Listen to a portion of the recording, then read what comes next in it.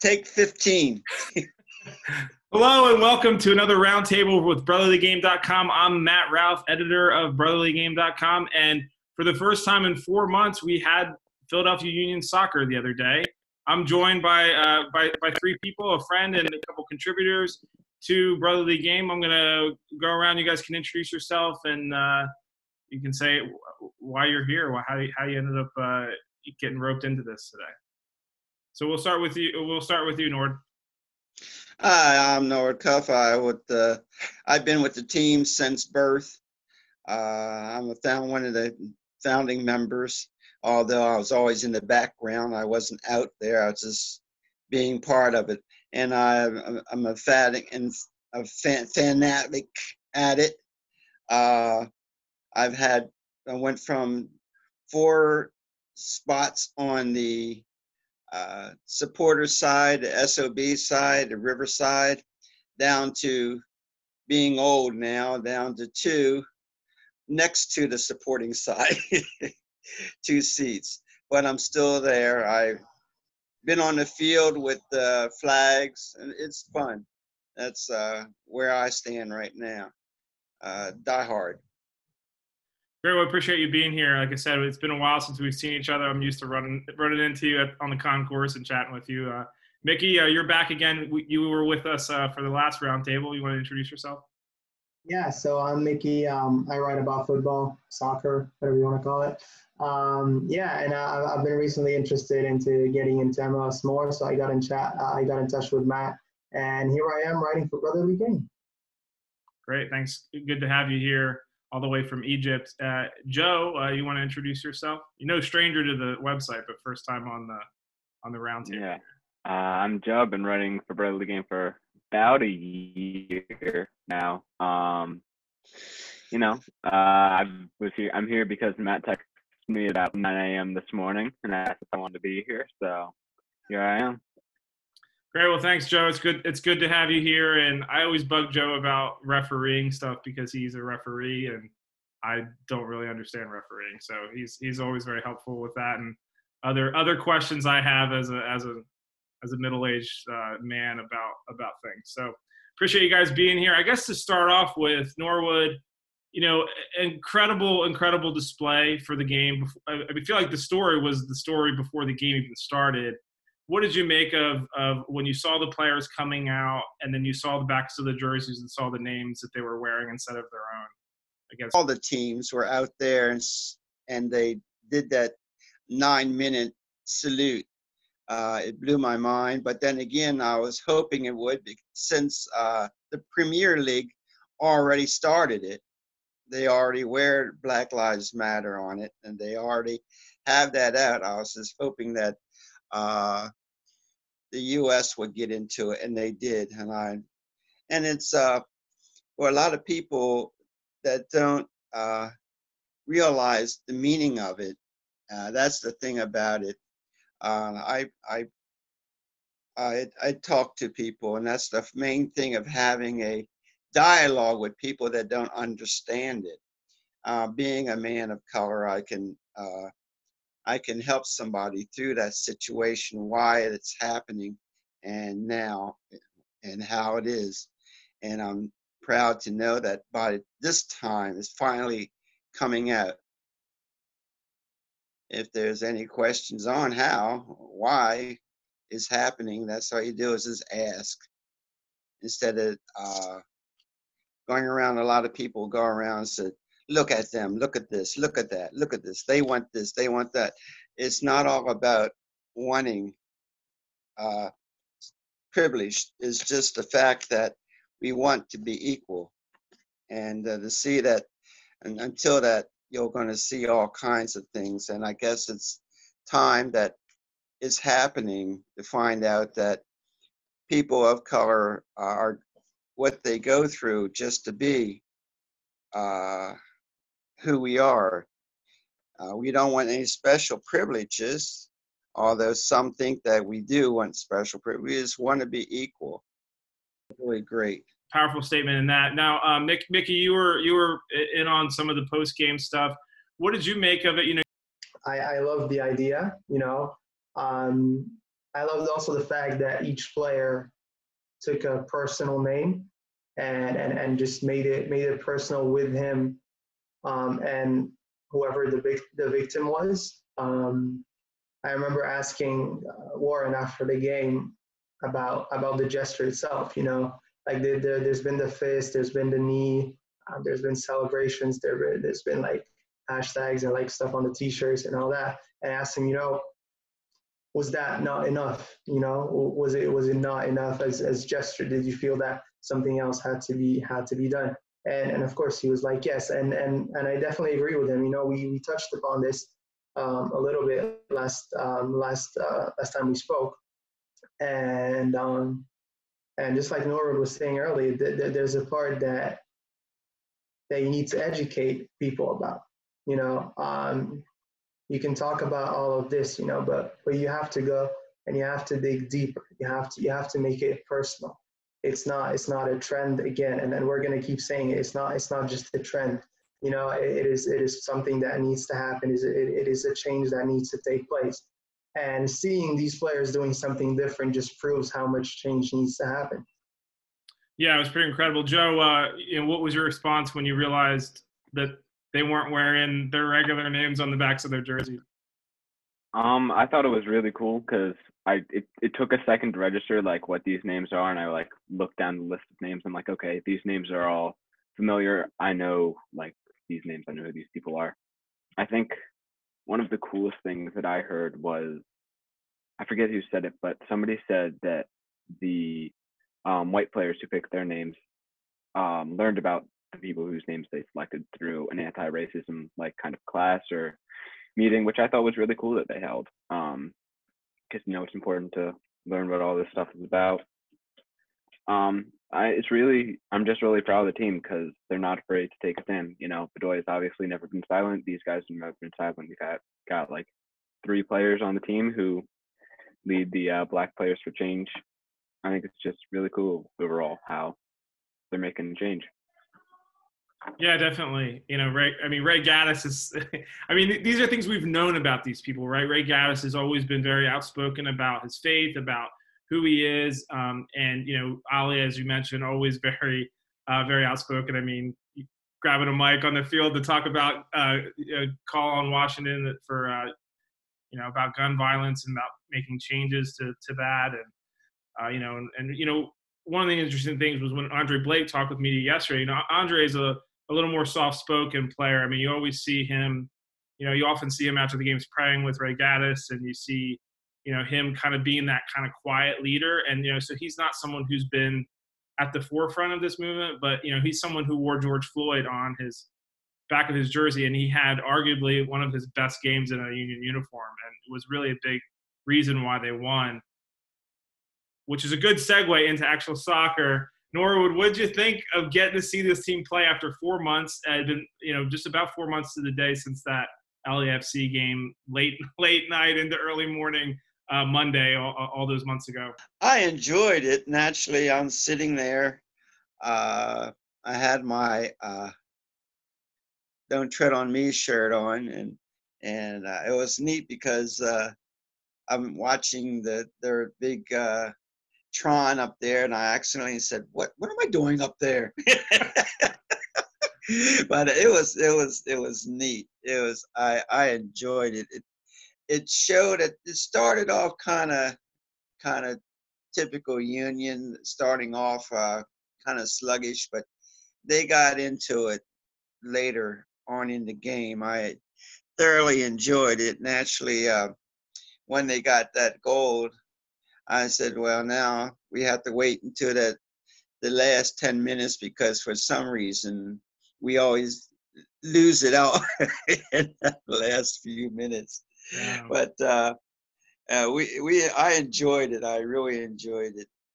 How important do you think it was for the Union to start off with a win and a shutout against NYCFC, which was kind of one of the top teams in the league last year?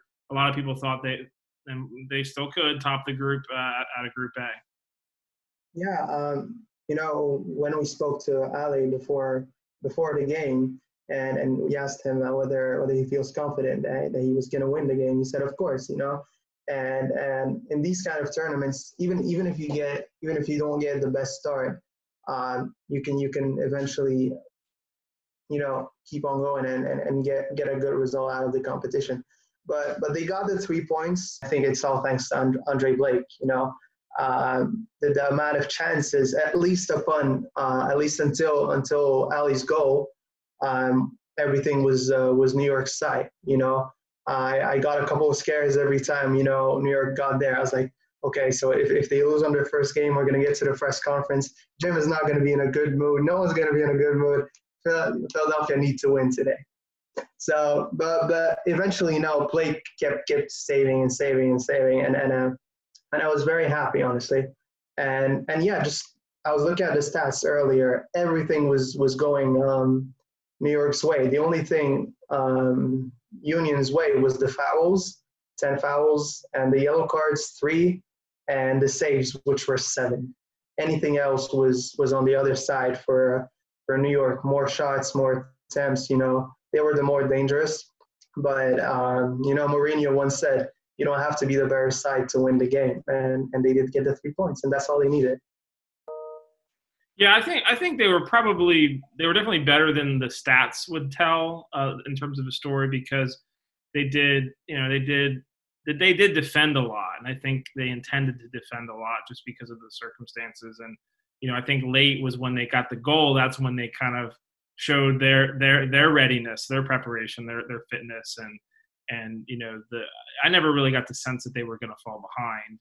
I was worried there was going to be an equalizer, certainly, but I never really thought that New York was going to take a lead. And then obviously Ali, I mean, the guy just scores big goals, right? I mean, Joe, what'd you make of the game, and what did you what was kind of you already wrote 3 takeaways, but if you want to elaborate on that, or just what you thought was important about them just starting out with a win against NYC instead of what would have been a late, demoralizing draw if they had conceded late there. That I was objectively surprised that they got a win. Ali's goal wasn't something like beautiful. It was something that Johnson could have saved. I didn't think that once he scored, we were going to lose, because nobody was scoring 2 goals. For most of the game, New York City looked like they had the upper hand. They had better possession, better shot. The goal turned it around, but they do have a habit of dropping the ball the last 17 minutes. It was a really slow game. It wasn't something that I got too excited about. They played good defense, but it's just too slow for me to be totally confident in the future. Andre Blake saved their asses, but both teams are rusty, so it'll be interesting to see how they come back against Miami. Yeah, I think one of the things I've said repeatedly through this transition from being so Union, for lack of a better term, where it was always like there was always an excuse, right? Well, if the ref hadn't called that foul, then the Union would have won, or if he had made that shot, if Nogueira hadn't hit the post, they'd have a trophy, right? But it seems like there's always been excuses, right? But I think the transition of what this team has happened is they've become the team where the other team makes excuses, right? So, yes, it wasn't their best game, but they pulled off a win that good teams pull off, right? And so NYC was the team saying, well, if this would have happened or that would have done, we would have won. And so I think that's something that I think is definitely a positive takeaway from the experience. Moving ahead, Norwood, what are you looking forward to besides not looking forward to the next morning watching whatever time this game ends? I mean, if there's another thunderstorm, we could be looking at even later start time than 10 whatever it's going to be, 10:45, 10:47. What are you looking forward to? All depends, like he said. All depends on how up they are, and watching the game last night, the late game last night that went until almost 12 o'clock, the tired factor set in. And I'm just hoping that tired factor don't set in. Even though last night they were playing with 10 players because the goalie got kicked out. The coach didn't sub when he should have subbed. But I'm just hoping our game coming up, they have that strength and that power to keep it up. And the coach, and he just uses his men wisely to keep that strength up. I think it's all going to be down to strength and ability to stay up for the whole game. You know, Inter Miami still some question marks about them just because they're, you know, a new team that's only played 3 games now. Mickey, what have you seen or heard of Inter Miami? What do you think the Union need to do to kind of keep this train rolling after the 3 points against NYC? I think for me, the first challenge is going to be watching a game at 4:30 a.m. That's going to be something. But then, just Inter Miami, you know, they have an exciting concept, you know, with Beckham coming in and the way they've tried to, you know, include everyone and then make it quite a inclusive soccer community. That's all exciting, you know, but then what's on the pitch is on the pitch. You know, Philly, and I can be wrong here because I'm not in the country and I wouldn't be the best one to judge. But I think it would be fair to say that Philly's come to this tournament with so much motivation, you know, with so much drive. You know, Inter Miami, I don't think they built this relationship with their city or with their community or with a certain fan base. You know, that said, you also have their I mean, it's quite a short form, but it's not a good one as well. You know, they've only won 1 game, and that was a friendly. They haven't won any game in any competitions. They've only scored 2 goals, I think, so far. It hasn't been impressive, but there isn't much to judge from as well at the same time. That said, I'm looking forward to the Union. You know, that they come with great confidence. 3 points, you can always start that. I think they've got great support behind them, you know, and just like you were mentioning earlier, Matt, the relationship and the bond in this team is just amazing. It is literally so much more than just a squad or a team, like we would say in a cliche way. Joe, you know, one of the things Jim Curtin talked about yesterday was that they weren't really good off set pieces defending. They weren't good off a throw-in defending. They weren't great coming out of the water breaks. I think you may have alluded to that. Someone did. What do you think they need to be better to get a result against Inter Miami? I mean, and do you think it's more about them, how they play and how they perform, or is it more about just like how Inter Miami shows up, or if they get calls for, you know, Pizarro falling over in the box or whatever? I think the weak point right now, you know, as great as the game, I think the whole team had a solid game against New York City. Miami's a very winnable game, that strong on, what was it, Thursday night or Wednesday night, whenever their first game was. I think the back line will have that up and not leave a lot of grunt work to Blake. But as long as they can get shots on goal, as long as they can last 90 minutes against Miami, they'll be pretty good.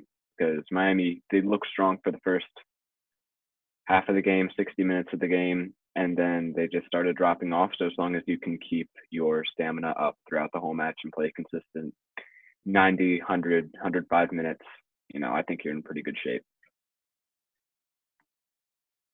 All right, well, guys, I appreciate you joining me. One last thought from each of you. It could be just anything Union related or otherwise. In Norwood, anything else to add to the conversation for today? I just look to the Union. The Union does look pretty powerful. The guys on there, Erickson, he has a little more age to himself on the field and on the age side.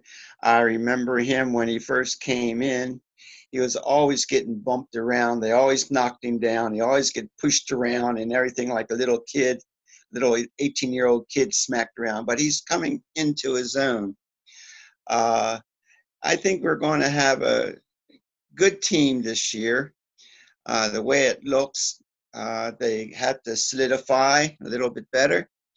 But the main thing about their night game is going to be stamina.